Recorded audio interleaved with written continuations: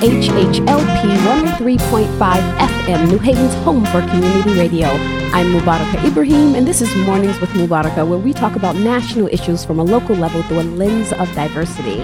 And happy Wednesday, people. We are finally here after the snowstorm tricked us. The snowstorm tricked us like twice. They were like, you're going to get 12 to 16 inches. And the snowstorm was like, psych. Anyway, so last week we played a repeat show because we were like, oh, it's going to snow. And we got no snow. But we are happy to be back this week. And this week we are talking. I've been looking forward to this interview because y'all know that I have two passions, and that is health and business. And we are talking business today, so this is going to be one of my favorite shows, I already know. So with us in the studio today, we have two wonderful young women who are the owners of New Haven's first Black business co-op, Randy McCray and Marietta Bayati. Yes, thank you for joining me, ladies. The first part wrong, but that's okay. It's Marita. Marita. Okay, I'm sorry. No, I'm sorry. Okay, Marita. Thank you for joining me, ladies. I appreciate it. Thank you for having us. Yes, thank you so much. So I want to first talk a little bit about you. So you are business partners. Mm-hmm. Before the Urban Collective is fairly new. What were you doing before you opened the Urban Collective? Would you like to go first, or you let me go first? Well, together as friends and partners, we've always collaborated on projects and workshops together, events. So this was just only right for us to come together individually. We do our own things as well. I'm an author. I'm a speaker. I plan my own women empowerment conferences as well. So, and Randy does a lot of things that she'll tell you about as well. But definitely we were already working together, just not officially as business partners. Okay. For the Urban Collective. So you were entrepreneur before. This is not your first step into definitely. entrepreneurship. Right. Okay. And Randy, what would you do? Yeah. So we both met actually at Yale University. I was there for 18 years. Wow. Yeah. Doing all things technology. Okay.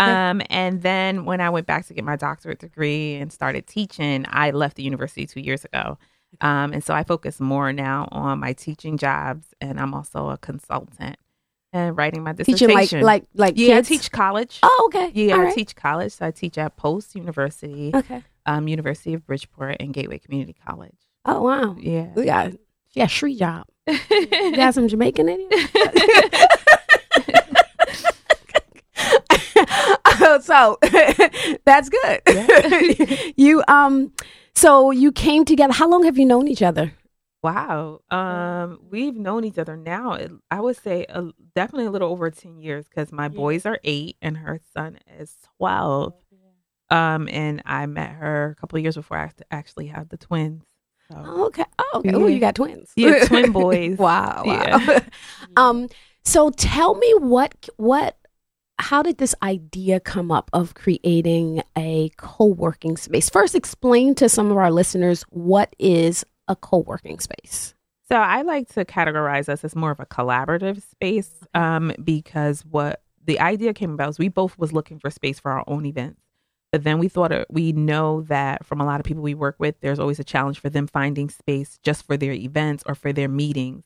And that the idea of a collaborative space would be that we would pool our resources together and collaborate and share a space rather than all of us individually having to secure a space. So it can be a resource for entrepreneurs like ourselves to use it as needed rather than having to sign a permanent lease on a property. Okay. All right. So, and when you say it's a collaborative space, when you came up with the idea of opening this space, did you already have other business entrepreneurs on board? So we put a call out there to our network, and we actually do have people who are using it. So like Women I Am is one of our partners. That's a nonprofit that's using it on Saturdays for their meetings. And so they have a whole year leased. A friend of mine who actually I grew up with is moving her operations there starting in April for a year. So yeah, we put the call out. We knew people needed space, but people had different needs. And so we found that those who couldn't sign on initially, had to wait or it just didn't meet their needs. But we have a lot of people who were able to actually join us and sign on. So they're using it based on their needs at the moment. Okay. Yeah. All right. Yeah. So what made you want to dive into entrepreneurship? Well, entrepreneurship has always been in my blood. My father is an entrepreneur, so I saw that model from early on. A lot of other people, my uncles, my aunts, they've all owned their own businesses for years, and I knew that that's something that I wanted to do eventually. I did own the Girly Girl shop in New Haven on Audubon Street, and I think it was in 2009. So definitely put my hand into many different things. I've always had my own online shop. So I've always been selling things in my books, just different things that I've dived into. So it's in my blood. It definitely is. It's just a part of you. So I've known forever that that's what I wanted to do. When I was in high school, we had a little business that our teacher taught us how to run using the Junior Achievement Model. So it was something that I got exposed to really early on. My previous business before the Urban Collective, like in terms of a storefront, was a party facility over on State Street that we had for about almost a year. But you know, you learn from those businesses, like what works and what doesn't work. And so one of the challenges we had is that there was no use like Monday through Thursday because people don't have birthday parties Monday through Thursday. And so we did the same thing we did with the Urban Collective. We put a call out to see if there was anyone that wanted to use the space during that time. And so we gave ourselves some time. We couldn't find anyone. And we said, okay, this just doesn't work because it's not sustainable. And so we closed it. And then I, took some time to really think about how that would work. And with the Urban Collective, it just works out better because we both host events. We both do work outside of our regular everyday jobs. So as a consultant, it gives me office space and a place to actually bring my clients during the week when we're not having things there on the weekends and then the evenings. So it was just a better business model and a better business approach this go round. So people can use the space for things like that. Do you have it where people? So there's obviously different models for co-working or collaborative spaces. Do you have like office space that people can say, okay, I'm going to just like have an office space here? So it's a big open space. It's urban and it can be configured for whatever you want it to be configured for. So when I go in there and I'm meeting with my clients, I can set up the desk, the computers, and you got laptop. We have Wi-Fi, we have projectors, we have a projector screen, we have a sound system. So you have all the tools you need to do what you need to do business wise. But by us being able to put the furniture away, we can actually completely clear out the space, as you've seen, where people host events in there and they host classes or workshops. So it's reconfigurable in that sense. And that was our intent because we felt like if we would set up a bunch of desks and office spaces, that's what it would be limited to. Yeah. People who use it on the weekends or who do, like I do, a lot of trainings would not be able to reconfigure it. So we wanted to do something a little different than right. We wanted to make it creative as well. A lot of creative people come and use it. Photographers can do photo shoots. You can have a video shoot there as well. So like she said, if we limited to just having desks and saying it's a corporate office type space, we wouldn't get the clientele that we get now. Okay. All right. Now were you, as you developed this kind of like, it seems like that you've had, not just a history, but you've learned along the way in your entrepreneurship journey. What are some of the biggest lessons that you learned from previous experience that you course corrected this time around? I would say one of the major things is knowing your market. The location is very important because you can have a great product, a great place, but if you are not set in the location that people can easily find you, you're not easily accessible. Parking was a major thing when I had my boutique. And I learned that. So you also have to think about the demographics of your target market. Will they be around in certain seasons? It was just also important to know that. And then knowing who you're going into business with as well. Because that last one in terms of your partnership, really figuring out someone who complements you. But I would add to that just really being more strategic and understanding what you're offering. So I'm a very passion driven person. There's a lot of things I know how to do. There's a lot of things I know how to make. So I have a lot of passions, but not everything that's a passion can be in a sustainable and viable business. So when I think about having the party facility, it was something that people had always hired me to do, did for family, did for friends, and it was something I enjoyed doing. When you talk about owning a party facility, that's very different than, someone hiring you as a party consultant on the weekends. And so it was taking some time to really think about, a business model that's going to be sustainable and work. Because I remember when we opened the space, someone said to me, oh, I've seen a couple of these and they're closed down in less than a year. And that just stuck with me. So we're always thinking about negative often. Yeah. Right. I was like, oh, right. It got me to thinking about, you have to think about those things. How Marita and I could continually re-examine what we're doing and making sure that we are around. We have bookings through June. It would be really sad that someone's planning their event and we have to say, sorry, our doors are closed. Because I know, I've done several little businesses here and there, but resources is really thinking about a strategy and plan and what your resources are. So this go around, it's a lot of the other things that I do that allow me to invest in my business. We didn't borrow any money. We didn't borrow any money from friends. We bought everything out of pocket. We're paying for everything. And so, really thinking about that, building that set of resources so that you can do it. Because one of the things Marita said to me, she said, well, I don't want to get a loan. And I said, okay. Right, so how are we going to do this? And so we sat down. We were very strategic around that. And I don't believe the first go around when we did the party facility, if we were that thoughtful. I think we really both had a passion. It wasn't Marita and I, it was me and someone else, but we really just had a passion for doing parties. And that's what we were going on. We didn't really do the other stuff. So that was a tremendous lesson for me.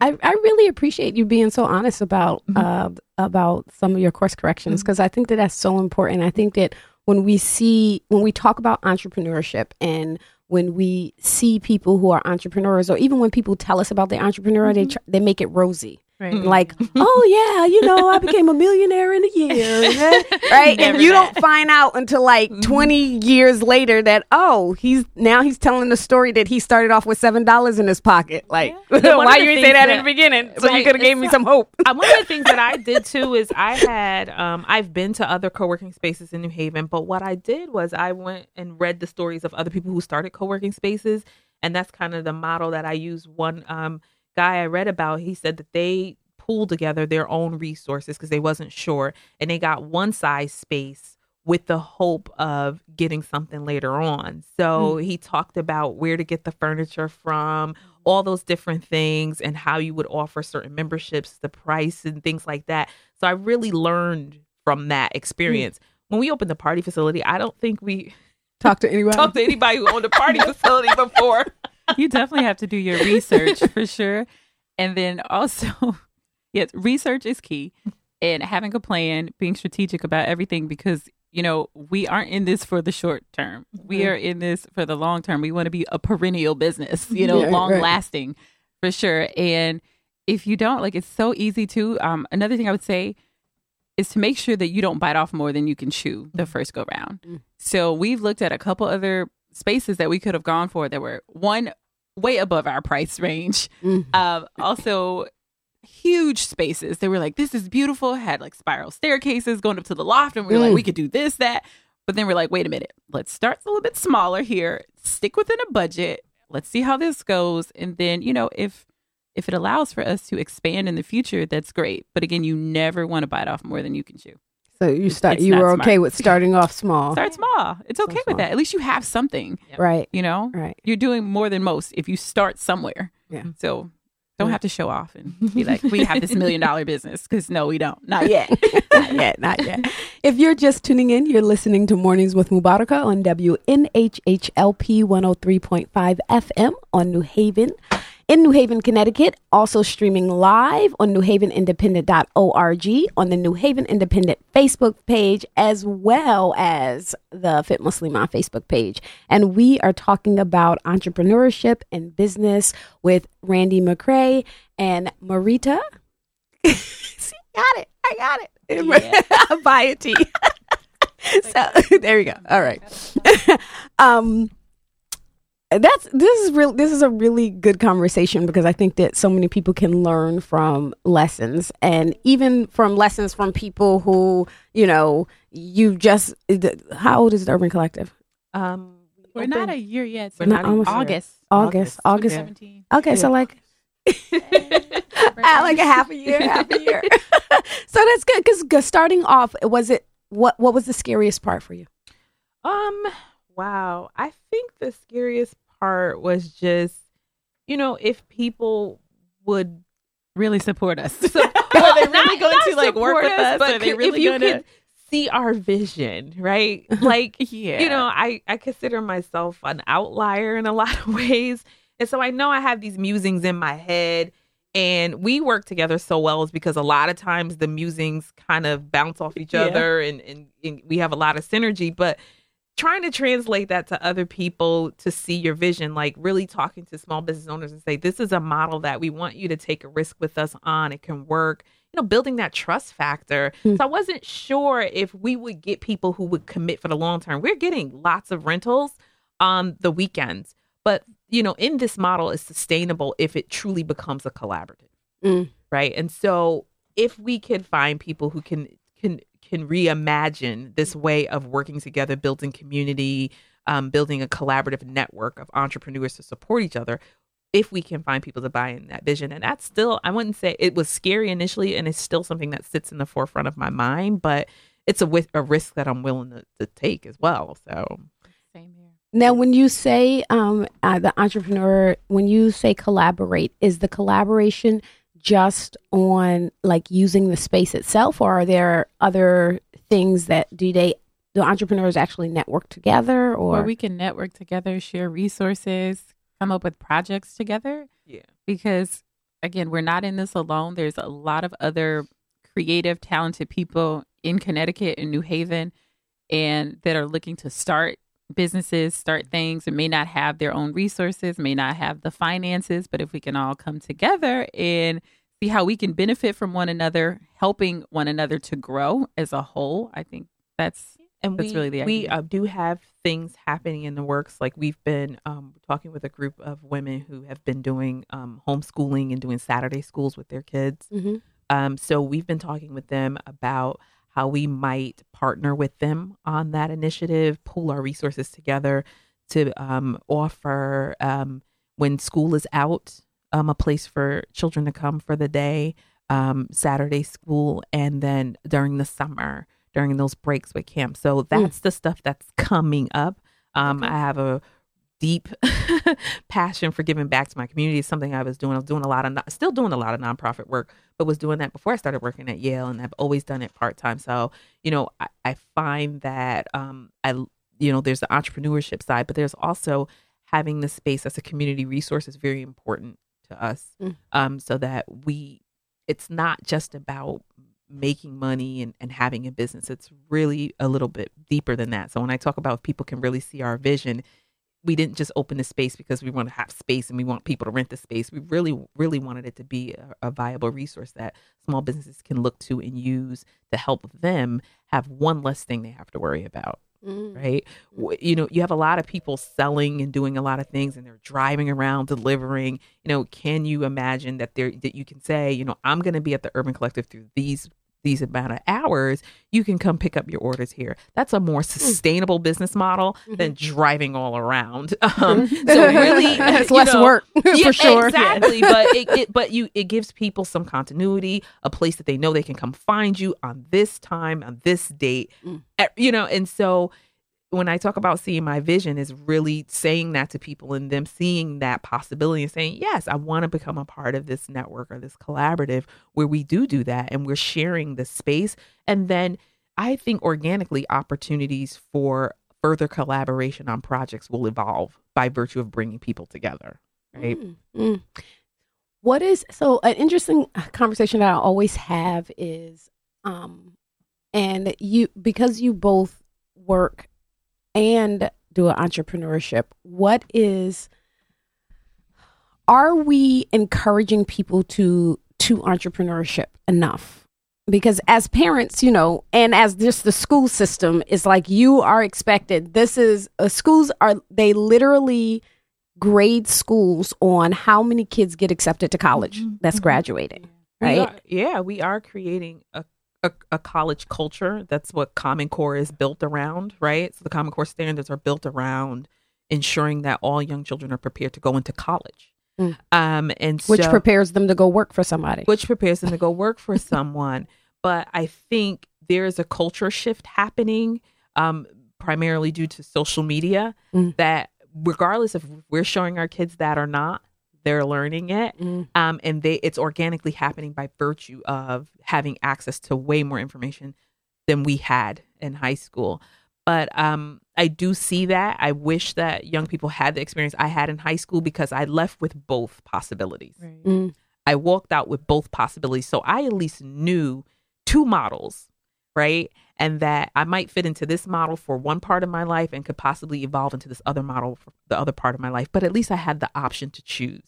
And so, I wish all young people had that. I know Marita is now doing that with her son, because I think as parents, we could do that. I do it with the boys.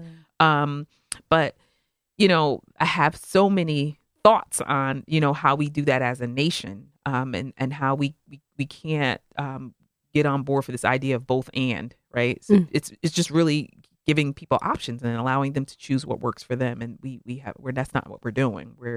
We're looking at this one model, and we're trying to push everyone into that one model.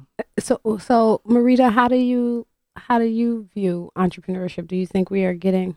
Well, so one thing I wanted to say about, it's funny that you said you go to college because it prepares you to work for someone else, right? So my whole idea behind going to college was never the intention to work for anyone else. I wanted to just say, I have my business degree, so now I can start my own business. It was never, let me have my degree so I can go work for another corporation. That was never in my thoughts.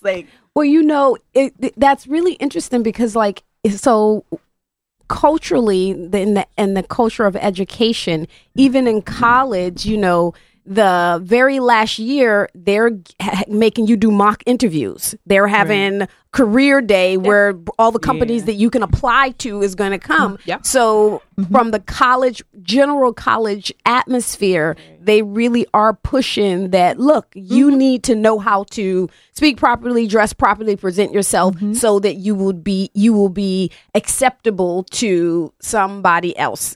I constantly tell people, even sometimes with entrepreneurs, they get stuck in this, or their thought of entrepreneurship, of what they think it is, in selling stuff for other people. And that's not really entrepreneurship, right? There's no risk there. You're not in control. If the government comes down and say, you know what, this business is shut down because the CEO did this, and this, you have no control over that. You are now out of business. So that's not really, to me, not really a model of entrepreneurship. I think what I was thinking about this recently, and I think it's really around, what we hold up as the idea of success and making it in the United States. And could be in other countries, but I haven't lived in other countries, right? So here in the United States, the idea of success is how much stuff you can accumulate and have this outer appearance of success, and so one of the first things that I had to do for myself in terms of being an entrepreneur and leaving Yale, because everyone thought that was the most insane idea in the world, that you don't want to work for someone. You got a job with the man. Why would you give that up? Right? So you have to reimagine what success He's giving you health care. Right. What's wrong with you, child? Exactly, right? So you have to reimagine what success would look like outside of the accumulation of things. And how much money I have in a bank and how much money I have to spend on things, right? So when people ask me as an entrepreneur, the first question they ask me about the Urban Collective being open for 6 months is, has it turned a profit? That's one question. And then people ask me all kinds of other questions about none of your business. Well, then they ask me all kinds of other questions about, you going to invest in me? Right. How do I, do this and do that? Just trying to understand how are you making money to accumulate things to keep up this certain appearance? Because that's what we've built success around. But if success to you is genuinely getting to do what you love every day, having what you need, and making sure your children have what you need, and making sure you're healthy, in all aspects, physically, emotionally, socially, then you can have a different lens. And so this whole idea of going to college, working for someone wouldn't be the thing you're thinking about, because that wouldn't be your priority. But that is directly connected with this idea of what success is. And success means how much money I can earn, right, to buy things. It's about sanity and controlling your own freedom and time. Okay? That's more important to me than anything. Right. Exactly. Absolutely. I think that also too, one of the things that I think that makes the idea of entrepreneurship possible is to recognize that everybody has a different version of success. So it was a really, really interesting, and I don't normally really remember stuff that a lot of shows. So I love Grey's Anatomy. Right? Yes. Really. Seen some of it. It is literally the only show in my life that I have watched for, what is it? It's been like, it was on for a while. 13 years. I have literally watched every single episode of Grey's Anatomy. I haven't seen all of them. You're way ahead than I am. I have literally watched I realized that when they said it was 13 years. I was like, oh my God, really? I've watched it. It is the only show I can ever remember that I've literally watched it. So a few episodes ago, one of the characters, she said, and I don't know why it just stuck with me. She said, they tell you that when you're on your deathbed, you will not think, I wish I had worked another day, but tell that to somebody who loved their job. And I thought to myself, I was like, to me, that was like kind of deep. I was like, that is true. Because even though we want to say like, oh, this is where your value should be, if you're doing something that you truly love, then it's okay for that to be your measurement of success. Well, and also, I don't know. I mean, this is another thing I encountered, this idea that we all have to do one thing. Yes. I don't, yes. That's not Thank you. in my, that's not even to the person who's a health and fitness person and owns a pie business. Right? Like in my mind, nothing wrong with that. In my mind, when I worked at Yale, I had my little side stuff going, right? So you can have two, but then you can also work, do what you love, and you can do something else too. Like you don't have to do that forever. Like there's this idea that you're gonna go to school, you're going to grow up, you're going to graduate, you're going to pick a job, you're going to work somewhere, and it's got to be a stable job. And that's the one thing you're going to always do. And people are going to define you by that. I totally believe in reinventing yourself. Absolutely. Well, if you live, people are living to be 100 and something years old. Right. You're going to be a nurse for 100 years. Right. You could be three things. Yeah, that's true. In that lifetime. And one of them could be an entrepreneur after you've done the other two things. That's true. When I was about to turn 40, I decided to go back to school. And one of those deciding factors was, I was like, wow, am I too old to go back to school? And I thought to myself, I was like, even if I only live to the average age that people live in America, which is like 87 or something like that, I still got more than half my life in front of me. What am I talking about? Let me go do my thing. You can literally have two careers. Exactly. I'm going to do my thing. You can work two places for 15 or 20 years, right? I've always been an entrepreneur. I think I've had like one job ever in my life. No, I've had two jobs. When I was a teenager, I used to help serve at a day adult daycare. I think I did that for like the summer, and that was like the only job I've ever had where I actually work for other people. I've had lots of jobs, but always have a little side thing going because I like, I went through that phase of buying lots of expensive things, learned lots of lessons from that. And, I went through that phase. You grow up, you didn't have a lot of means and you get older and you're making some money. You be like, I deserve to get this. I deserve to get that. Not really thinking, right? Because you haven't experienced things yet.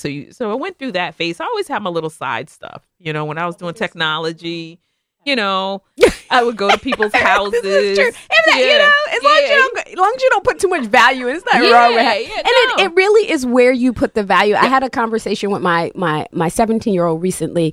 I have a girlfriend and she completely redid her house. I mean, she has a gorgeous kitchen. It looked like something out of Home and Garden magazine. And we were talking about, like, he was like, oh, why don't we have a nice kitchen like that? You know, our kitchen is a regular kitchen, right? It doesn't cook in whole food. Exactly. Because that's what it needs to do. But I told him, I said, you know, everybody is different. For us, where we value is really the time we spend. So we go out the country on vacation 2 or 3 times a year. I said, so it's all about where your value and your priority is. They don't like to do that. They love being home. So that's where she invested her value. And of course, in teenage fashion, he looks at me, he goes, so if you stop going to Costa Rica, we could get a better kitchen. He wants a fancier. As a 17-year-old, he wants a fancier place to cook and hold his food. Is he going to be a chef? Is he like? He actually used to want to be a chef. Now he wants to be an environmental engineer. That's a whole other story. Okay. But he getting ready to leave in August, so he going to college. So Tell you know him what? to make enough money to buy him a really nice kitchen. There you go. Have him run in And his then house. I will come over and I will let you cook me something in your really nice kitchen, and I will enjoy it. And tell you how nice your kitchen is. Yes, exactly. And take a plate and put it in my regular kitchen. I know, right? But it really is all about where your priorities are. And everybody's absolutely. priorities. I think that we really in this country have tried to like make everybody think in a uniform way.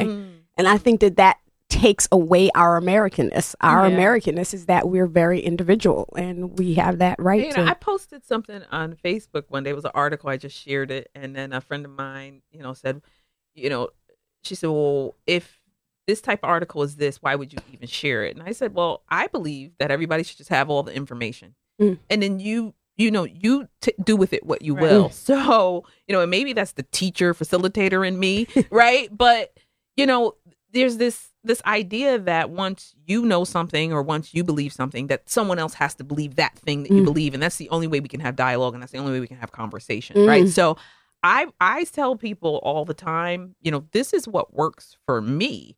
Something else might not work for you. The process is really about discovering what works for you. It's really interesting you say that because I actually came across a quote yesterday that I shared on social media, and it was exactly in that same vein. It was I can't remember who said it, but he said most people think that they are thinking, but they're really rearranging their prejudices. I was like, wow. I need to find that. I was like, wow, that is real.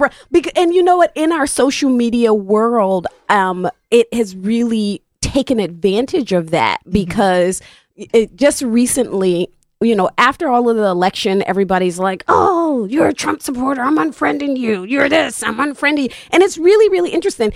I shouldn't just put it all on Trump because even before then, so about 3 years ago, I was invited to have dinner with President Obama. And so I went to the White House, had dinner with President Obama. I literally lost like 8 Facebook friends because I had dinner with President Obama. Wow. People were like, well, why are you there? Can you tell him stop killing people with drones? I'm like, look, I'm just going to eat. He ain't asked me for national security advice. He just asked me to come to dinner. What's interesting is we've always been a country of divergent ideas. And the point of having a democracy is so that everyone has a voice. So the point of a democracy is not to find the one right voice and allow them to dominate the conversation. It's actually providing an open space for all the voices and all the ideas. So when I think about, work, entrepreneurship, it's not a versus for me. It's really think about yourself and what works for you, right? And if you see parts of my story that you could benefit from and I can share that information, happy to have it, give you that. But what I'm not going to do is say, you need to do this because this is the way you should do it. No, this is what works for Randy because like Randy, when the academic semester stops, Fridays, I don't have to get up. That's my time while the kids are at school. I want that. So when I imagine my life, my working life, I said, I don't want to do that no more. Right. I want to be able to get up on Friday and go to the spa and know the kids are at school and I don't have to pay a babysitter. Absolutely. Or if I want to do something in the middle of the day, I could because I'm teaching at night. So I wanted that kind of schedule that works for me. That doesn't work for everybody. I call it designing your life. Yeah, some people are happy though, working their 9 to 5 jobs, and that's completely okay. Yep, that's fine too. But We I need think people to we work. shouldn't push. we go there, shouldn't right? try to push our values and agendas on other people. Yeah. Let everybody, like you said, give the information and let them do what they will with it, and let them make their own decisions and choices. Because everybody in this world cannot be and will not be an entrepreneur. This is very true. I need somebody to pick up my trash. I like trash guys. Right. I seriously, my people mother in certain actually, places. she used to always tell us, my mother, rest her soul, she used to say, I don't care how big the mansion is that you live in, it will be a pigsty if the trash man did not come take your trash away. Absolutely. So you respect everybody because everybody contributes to making the world go round. So, and that's a lesson that I grew up with, and it's so true because like there's some jobs I know I couldn't be a surgeon. Like I really couldn't. I couldn't go inside people's body and touch people's hearts and stuff. We need people like that. We need waiters. We need waitresses. Absolutely. We need the clerks. In Absolutely. I don't even like cooking really. So all them people that work at restaurants. Yeah. Really. I'm really bad at fashion. I tell people that work inside of stores all the time, the best thing that you can do is put a really good outfit on that model. You need a style consultant. because I go to the store and I'll be like, You look at the mannequin. That's funny. where that mannequin got on? God. That's what I want. I want that outfit right there. Funny. Retail was one of my jobs for many years, so I in it do as hear well. what you're saying. Yes. Everybody got a job to do, really. But if you do have, and I always say the heart for entrepreneurship, you shouldn't let fear stop you. Right. This really is something that I think that is very rewarding, and it really is what makes the economy boom, right? So no matter how big the company is, it all started from one little entrepreneur having an idea, and now we have Facebook. And I think there's going to be fear in like everything that you do. Yeah, But you just have to turn that fear into faith and just go for it. That's what I Absolutely. tell people. Just do it. Take the risk. There's risk in everyday life. It's a risk walking outside This your is very house. true. You never know what's going to happen. Yep. Take the important risks that you're like, if I do this and if it succeeds, then boom, great. Just take those important risks and just see what happens. If it's important to you. Absolutely, and find something that you love. It's like, you can't make profit from everything, but you can find something that you love. I always use the philosophy when people ask, like, "Oh, I have all these ideas." It's like, what is it that you would do if nobody paid you? That you would get up and you would do, even if money wasn't an issue. You was a billionaire. What would you get up? What would you teach somebody? What would you help solve? What would you solve? Those are questions that you answer in order to find out where you can lead your life to. That gives back. Gives back. I love Or things the are too motto. easy. I mean, too hard. People they want to give up. Yeah. So I'm like, change my mind. I don't want to do that anymore. And patience. I think Yeah. patience is key. You know what I mean? Like we just opened in August, realizing that, we're not going to be where someone who has been doing this for 3 or 5 years. We're just starting. Like I'm reminding myself, be patient with, realizing your vision or your vision coming to fruition. So. Absolutely. I'd rather slow and steady than like really quick, but then there's like a quick downfall at the end. So again, we want to be a perennial business, long lasting. So Well, I really enjoyed this conversation. This was fun, ladies. Good. So tell us what we have. How can people get involved? Come see your space. Possibly look at. How can people do that? Well, definitely you can find our website, theurbancollectivect.com. But we are on Facebook. We are on Instagram, The Urban Collective CT. So just look us up and reach out to us. We are pretty quick with answering our inboxes. Okay. Yep. We post regularly. We're getting some help because a lot of people do know us, so they email our personal emails and text our personal phones. But we really want you to go to the website because it actually has the calendar availability up there. So as soon as you want to do something, you have a date. The first step is actually checking the calendar because we are filling up. Like May, June are really busy months. Graduations. And even in July. We have. Just about is booked. So it's really just the first step is rather than sort of sending us a personal message, hit our webpage, check the calendar, and we actually have it where you can book immediately on our website, but you also can book a viewing. So you can book a viewing to see if the actual space meets your needs. Okay. And we do those usually on Fridays or on Sunday afternoons. But even our Sunday calendar is filling up. So Well, that's a good thing. That's a good thing. So that's the best way is just hit the website, check your date, and then send us a message, and we'll get back to you right away. Do you have any things coming up that people can get involved in? We are always having events, but the only thing that might still have some spots open that I didn't get to check, we're having our quarterly mentoring lunch at the Urban Collective on Friday, on Good Friday. Okay. It's for women and young women and older women. We're just going to do some quick mentoring activities, some community building, and some conversation over lunch. Nothing too, too structured. Just really just getting women together in a room to talk about how we can actually support each other and actually support our young people. And we can find that information It's right on on our our page. Yeah, Okay, it's right excellent. on our Facebook page because it's an event on our Facebook page because we need you to RSVP if you are attending. Excellent. Well, thank you so much. I you. appreciate this conversation. And thank everybody for listening. And you've been listening to Mornings with Mubarak on WNHHLP 103.5 FM. And I want to remind you, as I do every week, go about your week to be a voice and not an echo.